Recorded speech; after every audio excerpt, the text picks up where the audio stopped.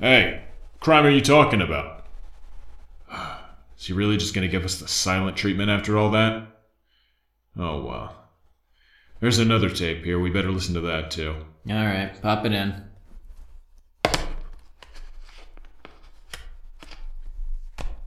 Say hello, David. The robot you named, it's on. Hello? Hello. Your name is David, yes? Uh-huh. I am the Spider Phantom.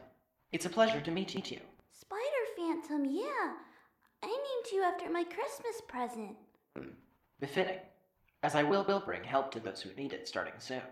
I believe that's as most people would call in the spirit of the season, yes? Yeah. What do you do anyway?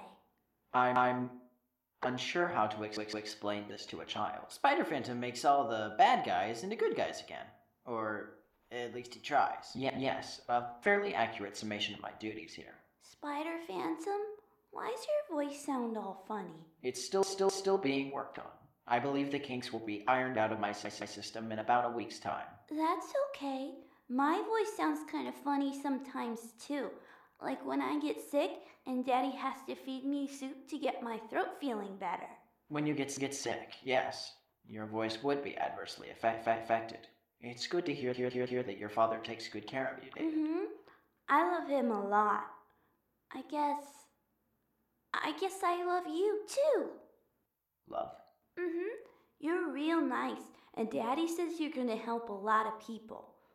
Sure, you may sound a little funny and use big words, but you make me feel safe.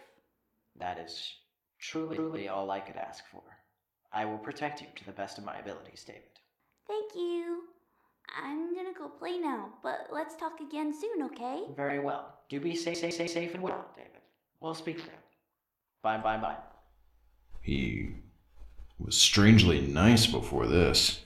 Before he went all mad with power and all that. Those researchers can't still be here. I don't know about the kid, though. Well, obviously he's not here, but, like, is he still alive? You can go ahead and stop listening to those tapes now.